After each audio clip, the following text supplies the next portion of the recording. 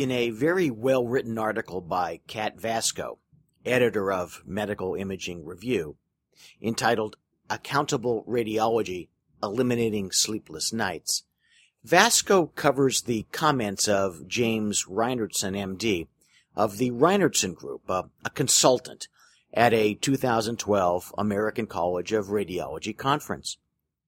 In a nutshell, Reinertsen states that radiologists should reconcile themselves to lower incomes and simply focus on quality.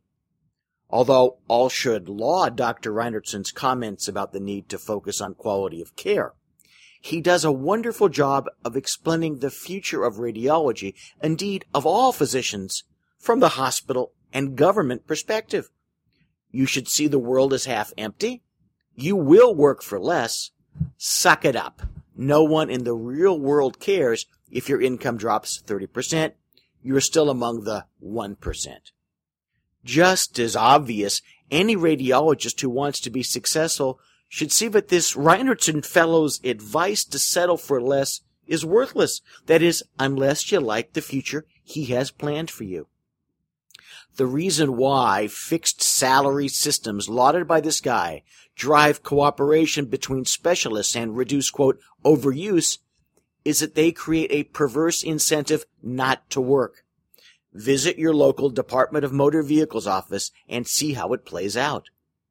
In my work with radiologists and other physician groups across the country, I often encounter this same defeatist attitude from physicians and hear the same advice to get used to the new world of less pay from hospital administrators and their industry consultants.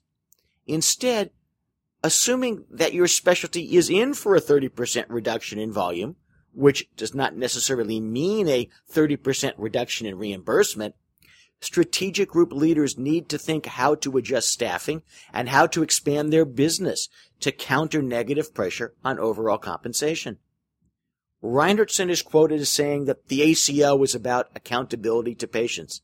It's not. It's about accountability to the accountant types who will judge your quality based upon what's easy to measure, engage in past-based cost accounting, and award you your little slice of their pie.